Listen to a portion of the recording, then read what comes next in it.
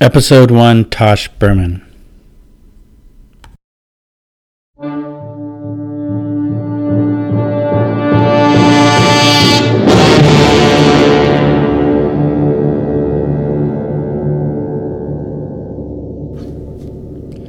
My name is Michael Delgado, and I'm your host. You're listening to A.G. Geiger Presents Tales of the L.A. Art Underworld. I'm coming to you each week from the fantastic lobby bar in the spectacular Mayfair Hotel, right here in downtown L.A. I'm meeting Tosh Berman, that Tosh Berman, son of Wallace. Berman, the name should ring in the halls of High Art's pantheon, but old Wallace, he's only now getting his due. Tosh, his only son, is an author and publisher with his own kudos, and he's a solid guy to boot. But can we talk about Tosh without talking about Wallace, really? He's here to promote his new memoir, Tosh, Growing Up in Wallace Berman's World. And what a world it was. Wallace is known for his collage work, but is better known for attracting and influencing artists, poets, musicians, celebrities of the era.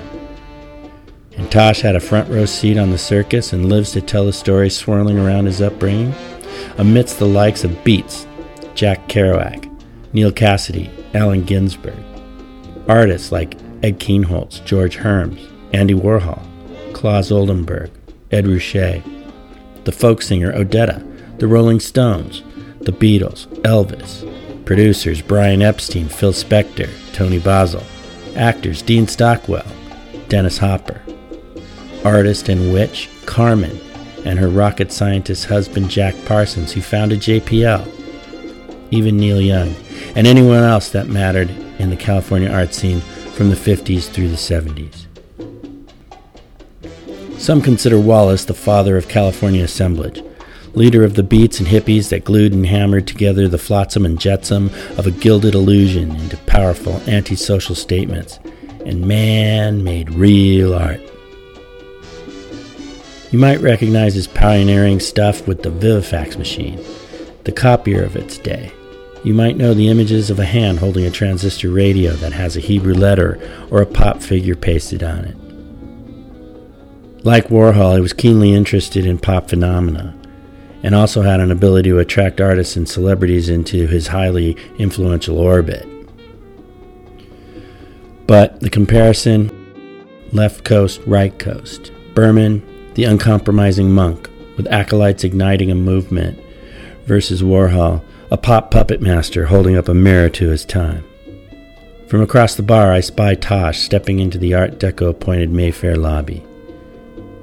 He wears well-tailored clothing, a tan jacket with corduroy trousers, carries himself with a confidence that seems to draw power from the famed walls of this historic hotel. He's turned the 60-year corner and has a head of salt and peppered hair. Not as tall as his father, but there's a resemblance. And there's a softening of some features inherited by his mother, the beautiful Shelley Berman. It's time to meet. You know Geiger's bookstore across the street? I think I may have passed it. You know Geiger by sight? Geiger's in his early 40s, medium height, fattish, soft all over, Charlie Chan mustache, well-dressed, wears a black hat, affects a knowledge of antiques and hasn't any. And, oh yes, I think his left eye is glass. Hello. Hello. Hello, my name is Michael Delgado, host of A.G. Geiger Presents, and my guest today is author and publisher Tosh Berman. A.G. Geiger Presents Tales from the L.A. Art Underworld is produced by yours truly and A.G. Geiger Fine Art Books, in conjunction with the spectacular Mayfair Hotel right here in L.A., and with the music and artist management company Regime 72. Please check us out at mayfairla.com, regime72.com, and of course, aggeiger.com. Tosh Berman is the founder and force behind the Tam Tam Books imprint that since 1998 has focused on the publication of 20th century international literature. It's devoted to the purpose of reprinting lost masterpieces and presenting them to a large English-speaking audience. Authors such as Serge Gainsbourg and Boris Vian owe much of their discovery by recent readers to Tosh and his label. Tosh is also the author of Sparks-tastic, 21 Nights with Sparks in London, and The Plum in Mr. Blum's Pudding, a collection of his poetry. He is also, of course, the only son of the renowned artist Wallace Berman, and we're here today to talk about his new memoir, Tosh, growing up in Wallace Berman's world. It'll be out on famed City Lights Press on January 22nd.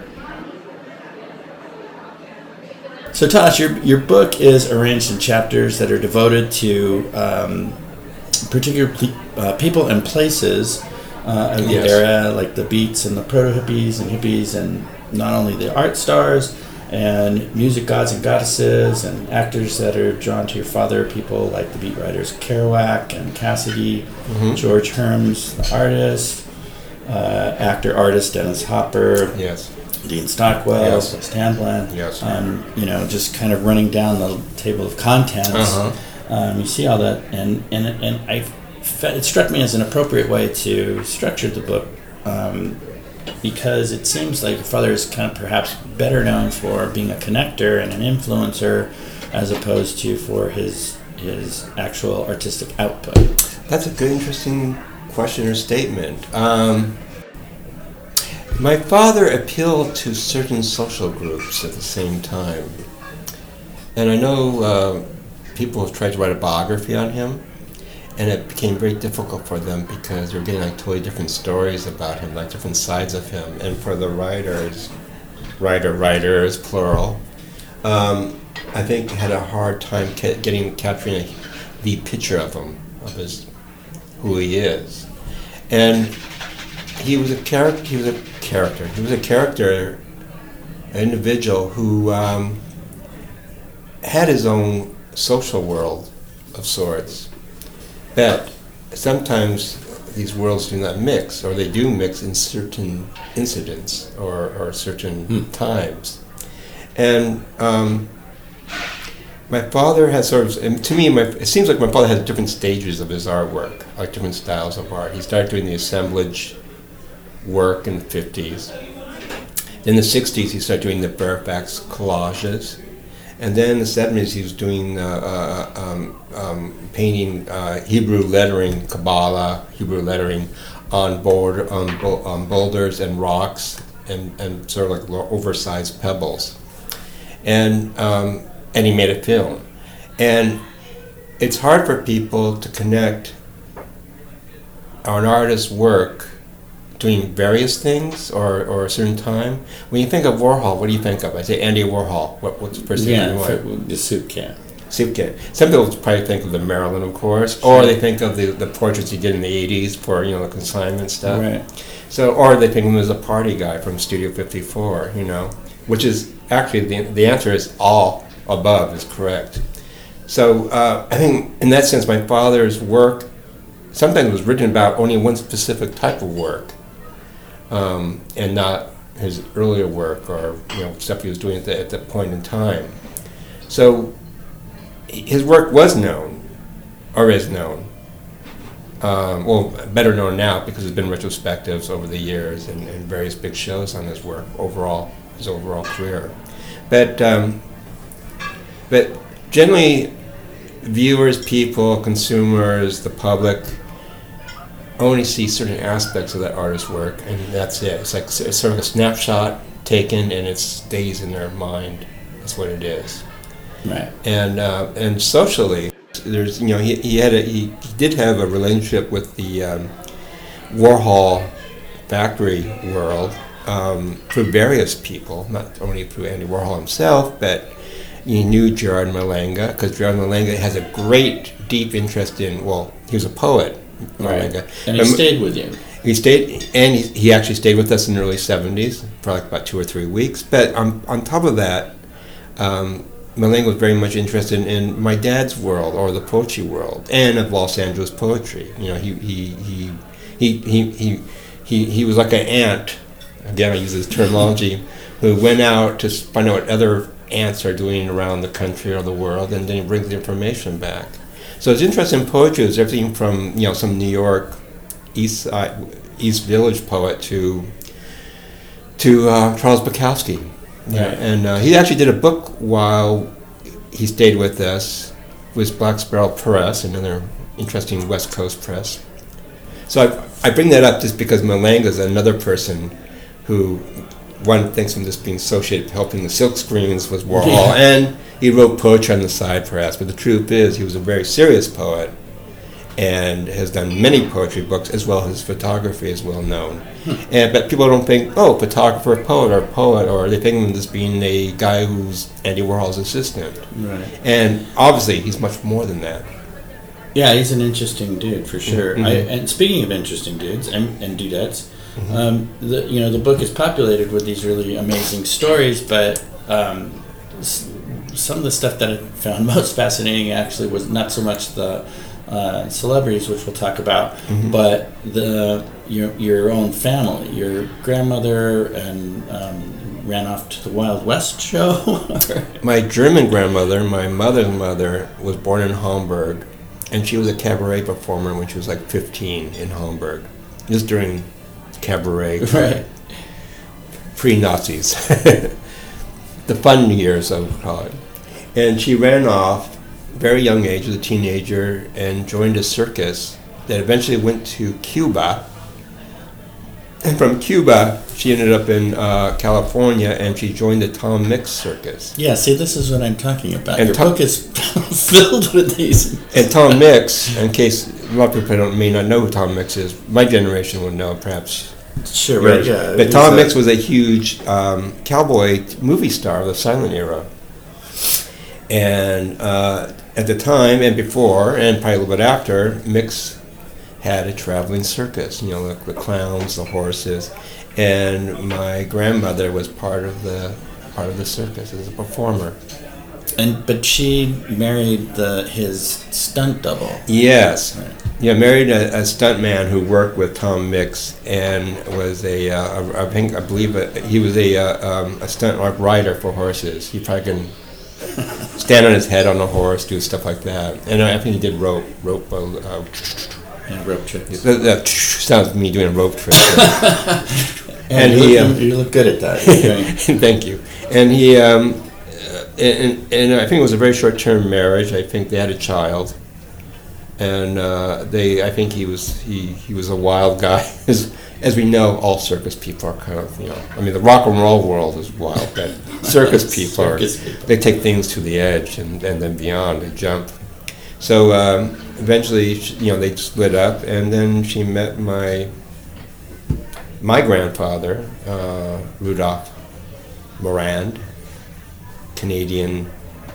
French-Canadian, and they lived in Hollywood and Los Angeles, and they had 2 children. One is my dear uncle, Donald Morand, who's in the book a little bit, and one of the stars of the book is my mother, Shirley Berman. Yeah, there's some beautiful stories about her, but prior to Shirley, it was Lori Fox. Lori Fox. Lori Fox is a very interesting person. Yeah, I love this story. I have a whole chapter on her. She was my father's serious girlfriend before my mother. And Lori Fox was a hardcore criminal. There's no crime was second nature to her. No, it's first nature. It's like the air you breathe. She must steal. And she must not only steal from stores and places like that, but also friends. She's a kleptomaniac.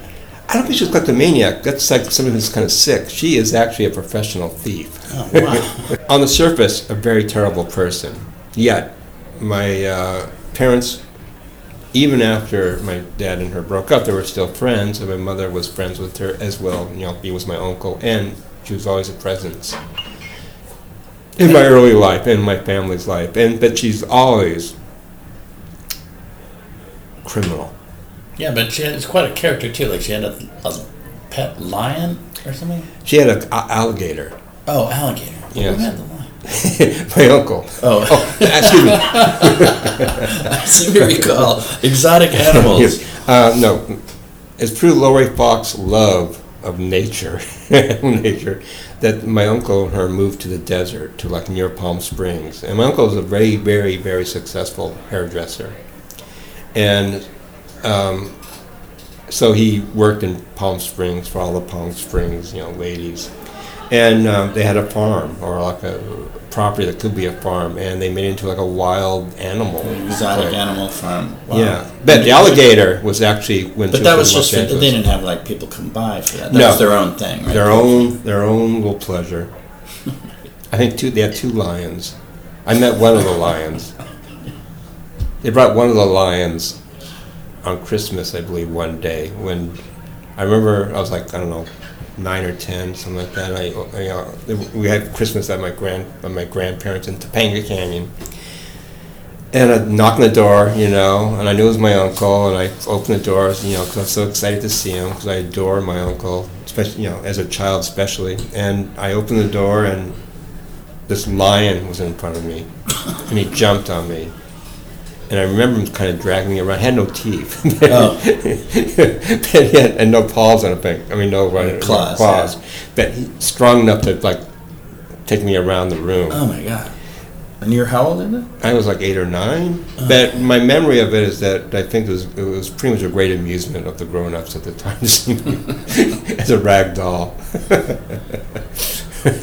So speaking of those early years, then I was, when you weren't born yet, but when Wallace he got kicked out of Fairfax High for his career was quite great. He got kicked out of Fairfax High School, I think, for gambling, and then he was either due to his criminal activity of sorts, he had a choice of either going to juvie jail or join the Navy, just during the war years, World War II. And he chose the Navy because he thought that would be the most pleasant of the military services. See the sea. But sure enough, his job was working on radar, running the radar on the Navy ship. And what bothered him was, and he didn't go to war. He was like basically, I don't know where, Long Beach or somewhere like that. Yeah. Where, the radar can't tell the difference, like a GPS actually, can't tell the difference between a missile coming towards you or a submarine or dolphins. Dolphins read the same way as a ship or as a missile.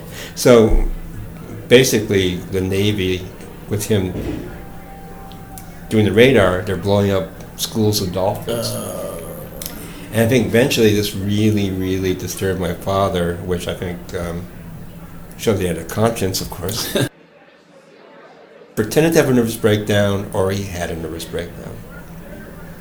Maybe through his pride he would say he pretended to have a nervous breakdown, but I suspect that it totally took him to an edge. So he was kicked out of the Navy. And then he eventually, he got interested in art and drawing. So he went to Charnard Art School, which was the roots of Cal Arts, really. Yeah. Emerged into Cal Arts many, many years later for Walt Disney. And he was kicked out of art school. For? I never know the reason, but I'm sure it's some minor criminal offense of some sort. And then, as a artist, he had a show at Ferris Gallery, a very famous, legendary now, iconic art gallery in Los Angeles. At Ferris Gallery, which at the time was organized and run and curated by Ed Keenholz, the artist, and Walter Hopps, who is, and rightfully so, a legendary figure in the art world.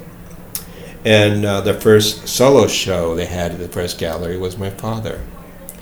And, of course, following his rest of his career in his life, the show was only closed by the Los Angeles Police Department for obscenity, pornography, but also he was sent to jail.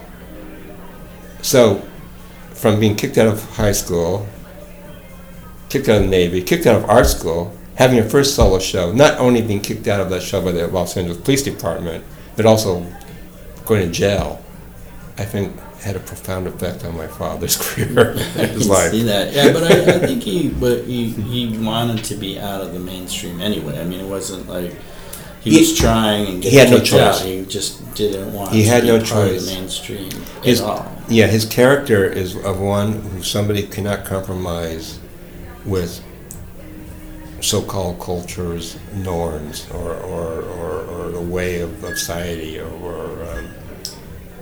he had to make his own world within his own world. It's not really anti the other world. He had no anger against that world, but he was an individual who, to exist, he had to make his own world. Yeah, and those worlds are interesting. I mean, you've got them kind of split up in 3 places, right? San Francisco, Larkspur. Yeah. Each location. Los Angeles, each location. Or Topanga. Topanga. Yeah. Each location is very important to my book, and I think to the quote unquote narrative of my book. It starts off in Los Angeles, Beverly Glen, which is a canyon area between. It's very close to Bel Air and close to UCLA, Sunset Boulevard, to it's a beautiful area. It is. I haven't been there for years, and I like Beverly Glen. And then from there we went to San Francisco during the height of the Beat generation, or as some of the people put it, the beatnik scene. Right. And to Larkspur, which is north of San Francisco. And you left San Francisco for Larkspur because the beat thing was getting to... It was like 58, 59, and at the time it became a lot of tourists were coming to San Francisco to look at beatniks. It was like beatnik capital to the American mainstream's mind. Right, and it's like Dobie Gillis was coming out. Dobie Gillis was the height of Dobie Gillis. He had Maynard. Maynard G. Krebs. Maynard G. Krebs, the beatnik of all beatniks. Right. And all this is perfectly funny and amusing and great sort of culture byproduct. But for my father and for others of that time, including Jack Kerouac, you're being caricatured. You're being caricatured. It's an insult. Now, keep in mind, the Beat generation is not like a membership card thing where you join up. Like the Surrealists is very organized. Andre Breton, head Surrealist, had his associates who were Surrealists, and they basically had a membership card of sorts. Really? I didn't know. Kind of, yeah. It's very strict. He had very strict control over these, not the artist's work, but we have a policy. This is a Surrealist policy. This is what Surrealism is. And then they became very left. They joined the Communist Party, and then you have to become a communist too if you want. And of course, the Beats were not anything like that. The Beats are just basically a group of individuals in America in the late 40s to the late 50s who are basically social misfits of sorts. Not criminal, well, some are criminal, but basically because the Joseph McCarthy world of Eisenhower politics and that sort of norm of American culture at the time did not suit a group of young people at the time. And it wasn't like the hippie thing, which was more of a giant mass, like a wave.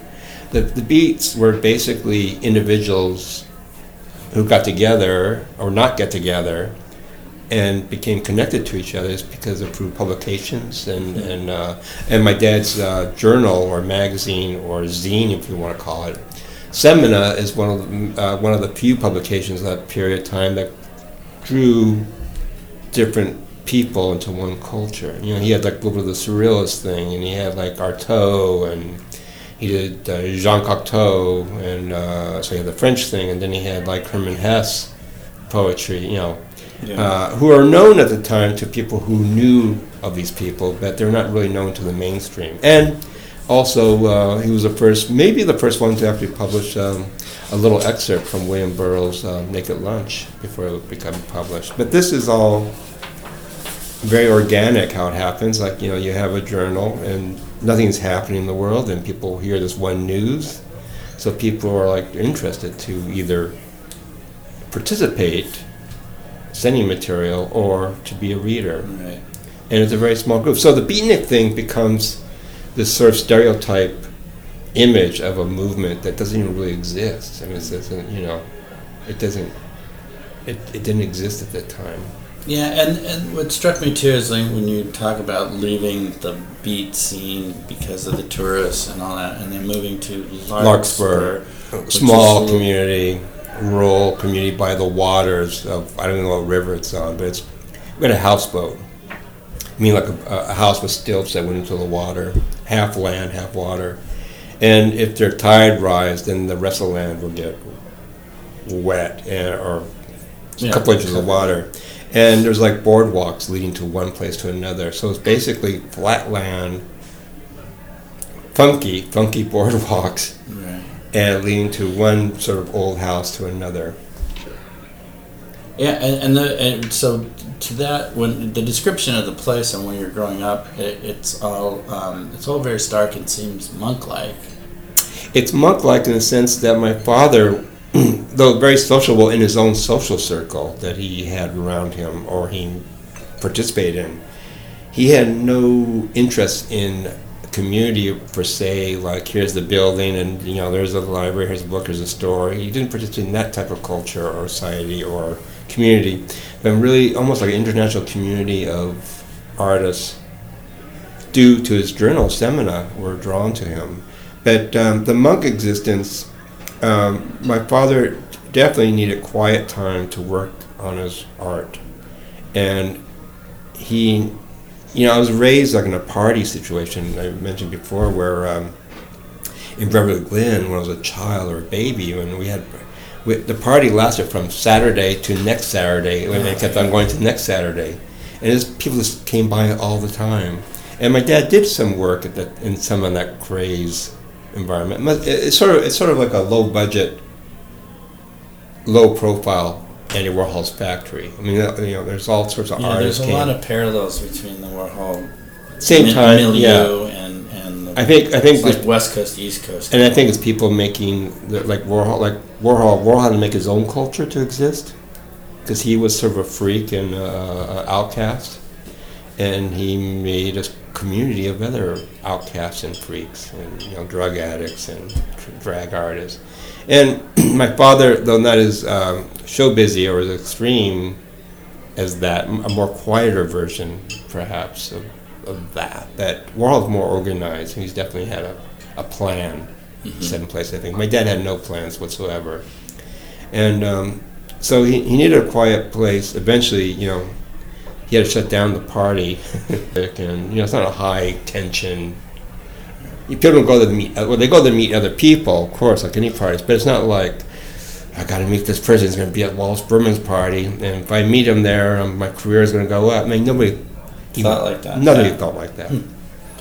But, and because of that, you got pulled into a couple of projects, like you were in, speaking of Warhol, you were in his movie. Yeah. As a child. As a child. And I played as a child boy.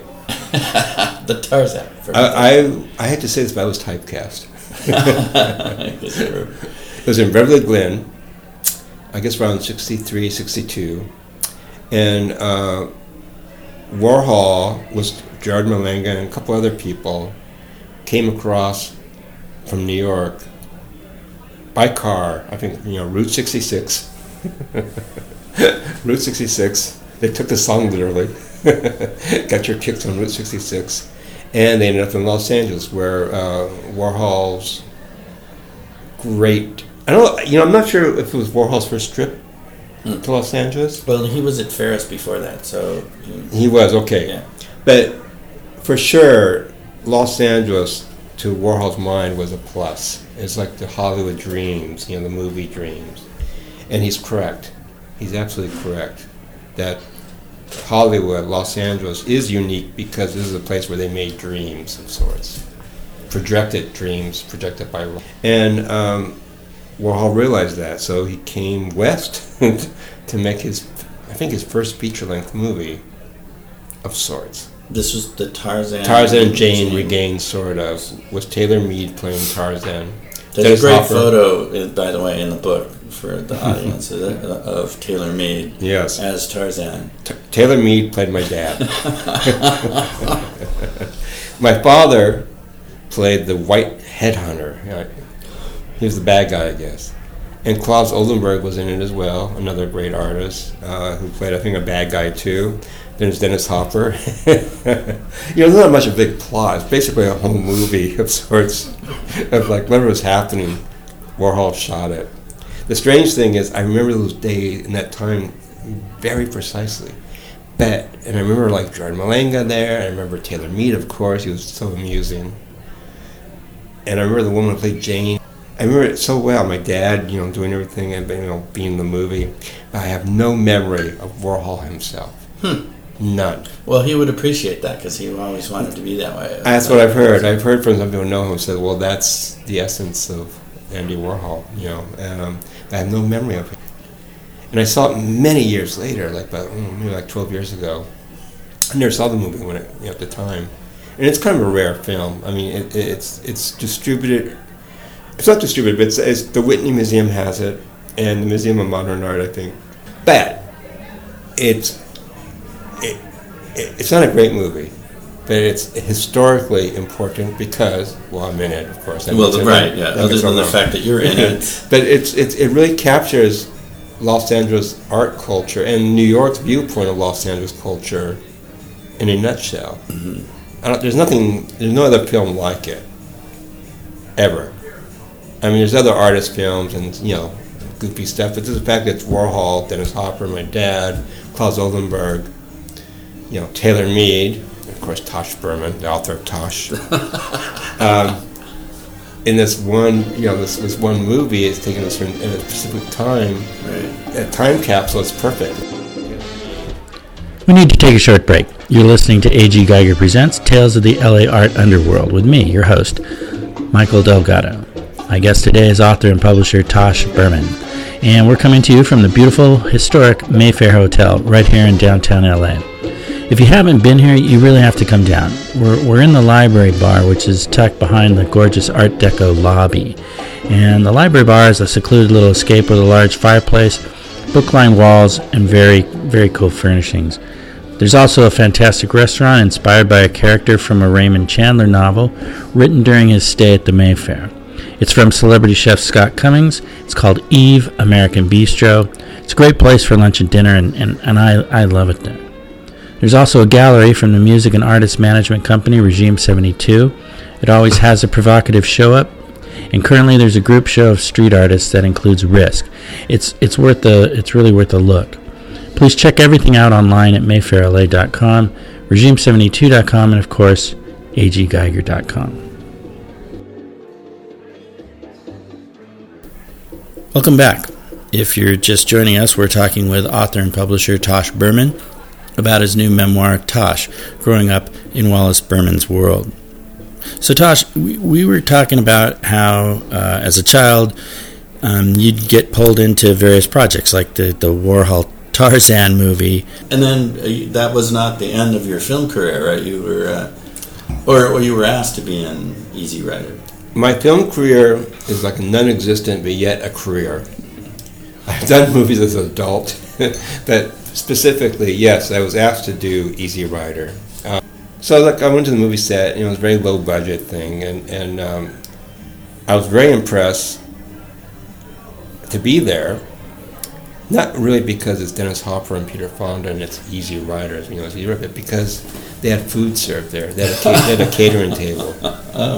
Craft services. Yeah, so as a child, I was really impressed, I can get anything I want here and not pay for it or ask anybody. I just walk up, and so I was very happy about that.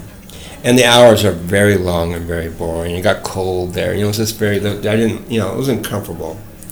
So towards the end of the day, Dennis approached me, with my parents there as well, and Dennis says, "Tosh, do you mind being in my movie tomorrow morning, starting tomorrow?" And I said, I'm thinking of the craft services. Yeah. And I said, count me in. And my parents basically just had to stand or sit, and that's all they did. No speaking role. Extras, yeah. And I thought surely I can do the same. I mean, I could just stand there and be shot. I said, sure. And then, known to me at the point there, he takes the script, he tears a page out of the script and hands it to me. And I'm thinking, what is this? And obviously it's lines. I have lines. Oh, no, a speaking part. Speaking part. And I said, yes. Knowing in my mind that no way can I possibly even phantom to remember lines. So I think it's something like, welcome home, Billy, or something like that. I was like, no way I could. Very complicated. To me, it seemed very complicated. like, what's my method? What's my... Oh, yeah. What's my inspiration? What's my inspiration? The craft food, the catered food. That's my inspiration, is catered food. So, in the morning, early in the morning, because my parents had to go there anyway to shoot more, the more scenes of the extra stuff. And I told them, I'm not going to do this. I can't do it. I was scared. Yeah, I was scared to do it. Sure. And they went back without me, and they told Dennis that he's not going to do it. And Dennis, the gentleman that he is, and everything else, and the way he looked at life, just said no problem. And he just tore up that part of the script. They didn't shoot it. I mean, they just eliminated it. Well, Billy was not welcome back to the commune. So speaking of Dennis, there's another fun story, and I keep mentioning the stories because they are really fun and make the book not only enjoyable, but also a real picture of the time. But there was the time you went to Taos. Oh my! Even the name Taos. Oh, sorry. We always have Taos. It's like we always have Chinatown. And that was he filming there at the time? No, okay, to explain. Taos, New Mexico is a small, beautiful, I don't want to say city, it's a town in New Mexico. And Taos was always like an art community of sorts. There's a woman named Mabel Dodge who in the 20s or the teens moved there, a wealthy woman, part of Dodge family, of Dodge cars, that industry. And she was a woman who was very art-minded and liked supporting artists. And people like D.H. Lawrence stayed there on her behalf. So Dennis Hopper, many years later, Dennis Hopper purchases the property of Mabel Dodge's compound. Right. It's like a compound. It's like there's various houses in this property. And D.H. Lawrence stayed there. He lived there and he worked there. So Dennis purchased this house probably like in late '69, right after Easy Rider, when he got money from Easy Rider. And that became sort of his creative, like Batman has his Bat Cave, Superman has the Solitude of Fortress. That was Dennis Hopper's Bat Cave, I think. And he set up a editing room, a studio. And this is when he was doing The Last Movie, which was totally infamous, legendary film that it was Easy Rider brought in attention to the new Hollywood, and The Last Movie pretty much was The Last Movie. I'm not familiar. Oh, it's incredible! It's like it's Easy Rider was very successful. This B movie that became this iconic cultural thing, and Dennis had this movie called The Last Movie that I think he wrote before Easy Rider, and now he has money, he's going to make the masterpiece. The Citizen Kane, the Eric von Stroheim's Greed. It's going to be the movie of movie. It's going to be the movie. And it's a B movie where he had everybody in it, from Sam Fuller to my friends Dean Stockwell, Billy Gray, Russ Tamblyn. If my dad went to Mexico, or Peru, highly cocaine era. Yes. Which we should not forget. Dennis had everybody as possible. It's almost like you're like George Harrison. You make your solo album, and not only you have your fellow Beatles, but every rock and roll musician possible to be on that one track with you. So, Last Movie was this epic movie that he made that was slightly experimental. It had an experimental tinge to it, and of course, it was a disaster.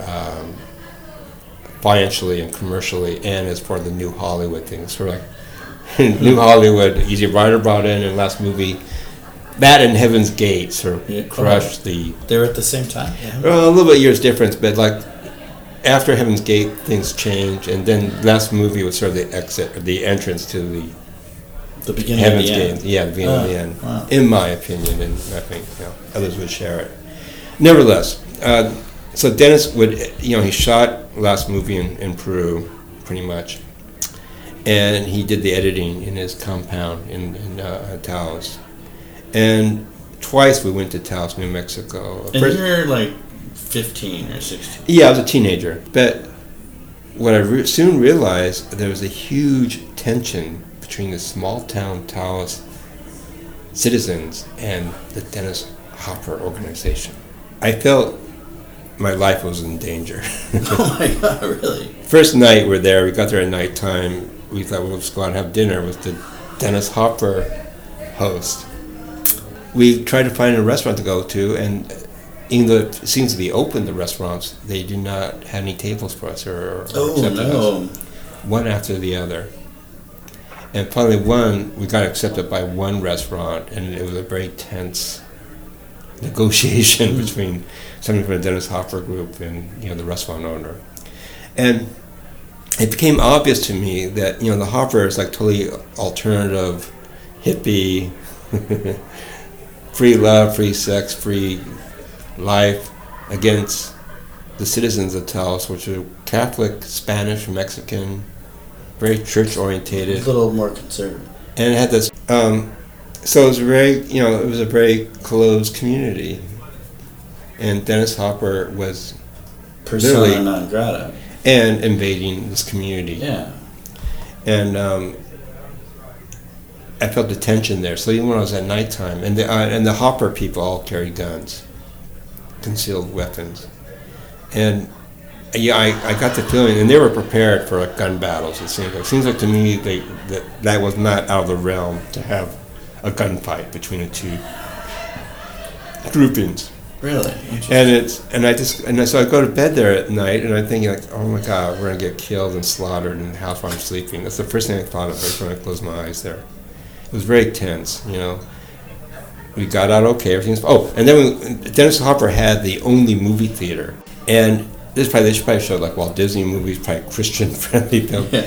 But Dennis, being the film mystic that he is, showed nothing but Buñuel movies, the Louis Buñuel movies. Oh, yeah. Perfect for the Catholic references. Yeah, so you get Allegedly Or with Illusion Dog double bill, right? So surprisingly enough, the critics have spoken, the citizens have spoken by honoring this theater was full of gun holes. Oh my God, they shot it up? They shot up and everything was shot up. I remember going by his theater and seeing, oh my God, it's all shot up. And this is why they're armed. Oh my God. So this is like my first night in town. I was very interested in the Topanga years, Yeah. and you describe the Topanga years as sort of the stupid hippie culture. Yeah, in my opinion, the whole love hit 60s thing was a very short period of time, maybe months instead of years or a decade. We think of the 60s as a decade. A lot of things happened that decade. Civil rights, of course, but then there's the hippie thing. And the hippie thing, I think, is a very short-term utopian.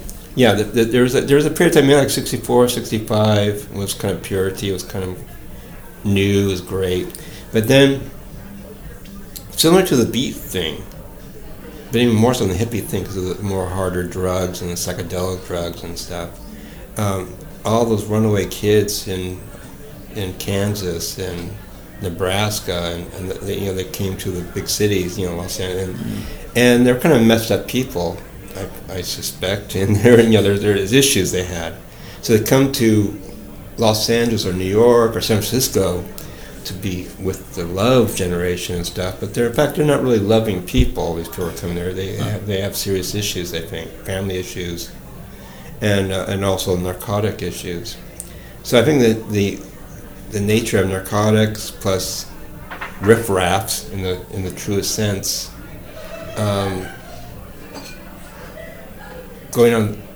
landing on the foundation of the sort of the hippie. And again, hippie again is like the Beats. It's not a membership club thing. It's just a thing that's happening. And of course, it was being made fun of in the media as well. And we're like laughing. We'll have like a hippie thing, and stuff like that. But it's. But Topanga was sort of ground zero for that then. For me, it felt like that way, and for many people, Topanga was a utopian paradise. For me, it was kind of a hell. It was a hellish place because it's a utopian paradise that had rotted fruit on its premises. It was rotting. And the truth is, a lot of great people in Topanga. I mean, they're not like, it's not bad people or evil people, but there was just a cultural thing where when you move in a canyon or rural area, you're running away from something, usually. You're either embracing nature because that's what you like to embrace, or you're running away from the cement, concrete, and the jobs and, you know, that type of world, the 9-to-5 world. And often you go to these communities and you make your own world. It's like the aquarium I was talking about earlier, about the fish. It seems so peaceful and new agey to have fish in a tank, but the truth is, fish is very tribal. They go after other fish. If you're not careful, they will eat the other fish, and they'll eat it in front of you. And I feel like the counterculture was in a similar vein, that they eventually will eat each other, or in fear of the outside world so greatly. Now, but in Topanga, your father had a lot of friends. He did. He was perfectly happy. The son, me, was not totally. I mean, I didn't suffer. It wasn't like I was like, you know, I didn't mope around. I mean, I was just not. I thought there was a better world somewhere outside of Topanga. And again, the problem with Topanga was, you know, especially if you didn't drive at the time, it's really a 2-lane highway to the beach, Santa Monica, Malibu. Right. At that time, it was very remote. And then in Woodland Hills, San Fernando Valley. So it took a half an hour drive to go to the beach. The beach or to the valley. Yeah. So there's this distance thing you have to go through, and you're very much, you know. And then, as Californians know by now, or you should know, you're consistently on the brink of total disaster. You know, fires, earthquakes, of course. That, you know, we avoided so many fires, including the earthquakes that took place in Topanga. So what happens? There's a mudslide, right? That cuts off from getting out the outside world. So we had there's like this physical aspect of living in the canyon area where there's on a 2-lane highway. If that street breaks down, or there's tons of mud on that street, you can't get out or get in. Yeah, it's a strong. It has that sort of. It had a strong presence on me as a child, and it's interesting. Yeah, and you're like a teenager, so you're rebelling anyway, which is funny because you're surrounded by all these rebellious people. How can you rebel against my father? How can you rebel against a man who brought the Velvet Underground album to the house, or the Fugs album, or Ken Beefheart's Trouble House Replica? Right. But you have to. I mean, you had, and you did, right? You became a glam kid. I did. I became. I wore like white Johnson powder on my face, but I had a love for the glam, and then of course, my father being my father, he also loved the glam. So I never rebelled against my father per se. And actually, I never felt rebellion. More of a rebellion against the community. Mm-hmm. Not against my parents, more about the community, not even individuals, more like the Topanga clique and stuff. Because really, Topanga was showbiz figures, drug dealers, and then like really bad riffraff who worked for the drug dealers, or or who worked for the entertainment figures. And it was very, and a lot of like single moms, those kids, kids were troubled because they craved a father figure, and said, there's always the biker boyfriend or the hippie boyfriend, or so it wasn't really like there was nobody there who like worked. There was no bankers there. There's no like a banker or somebody owned a shop or a school teacher. It's all sort of like the strange counterculture figures at the time who had families or participated in family situation. Huh. I can't imagine. Well, yeah, because I know you're from like Orange County. My upbringing was completely. Yeah, my upbringing. I didn't realize my upbringing was strange or different.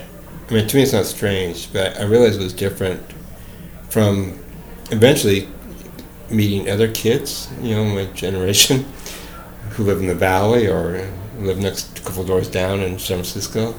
But NTV, I mentioned.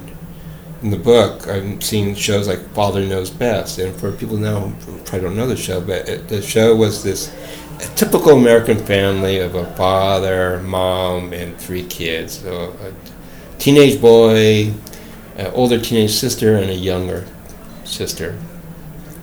And the father works somewhere. We don't know where he works, so it's not important. Basically, it's all him coming home and leaving home. That's the whole show. Him leaving home and coming home, and then dealing with issues at dinner time, which is not really big issues at the time. But one of our friends, my dad's friend, was Billy Gray, who played Bud, the main character in Fun Knows Best. And when I saw Fun Knows Best, it was after the show was over. It was like, there's repeats. Yeah. And I remember watching it, and like it was totally natural to see Billy on the show because Billy as Bud was, to me, in my mind, same character. Same open, lovable, great guy figure.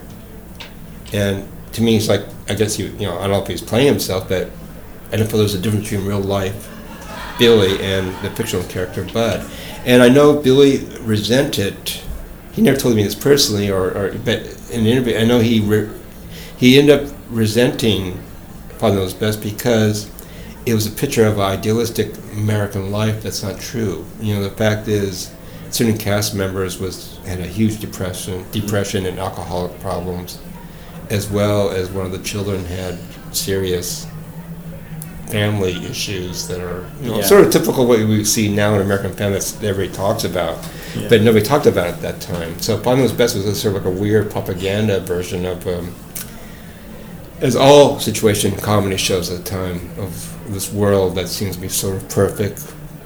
Though little troubles here and there, but apple pie, a little cup of coffee, and then we'll solve everything. But that's not the case, and I think Billy resent that. And anyway, my take, I noticed there was another world out there for these TV shows that I watch, and it was like a different world. It's like Superman's Bizarro, where Superman's Layla Strange type Superman. But because I had a father, I had a mother. There was me, so I have a grandmother and one grandfather. So I had a family structure, a unit. A lot of people who I went to school with did not have that structure in Topanga, or the countercultural world. So I had a father and a mother, a very strong mother role at the time, and a very strong masculine father role. I was raised in that type of environment. In a countercultural way, so we got to wrap it up, but I think all of these stories, I highly recommend the book because as I mentioned at the start, it gives such a wonderful portrait of the era and those artists and the art stars, and because you're so innocent and know nothing else other than that you're growing up in it to this day. Yeah, it's very funny. I'm not sure it's my upbringing that affected me, but I still feel like a child. I still feel like, if I'm in a room full of grown-ups, I still feel a child. Even though these adults in the room are in their 40s or 50s, and I'm 64 now, I still feel almost like a class difference. Like I feel I have to be nice to my elders. But I didn't realize, well, wait, I'm the elder. They're like in their 40s or 50s.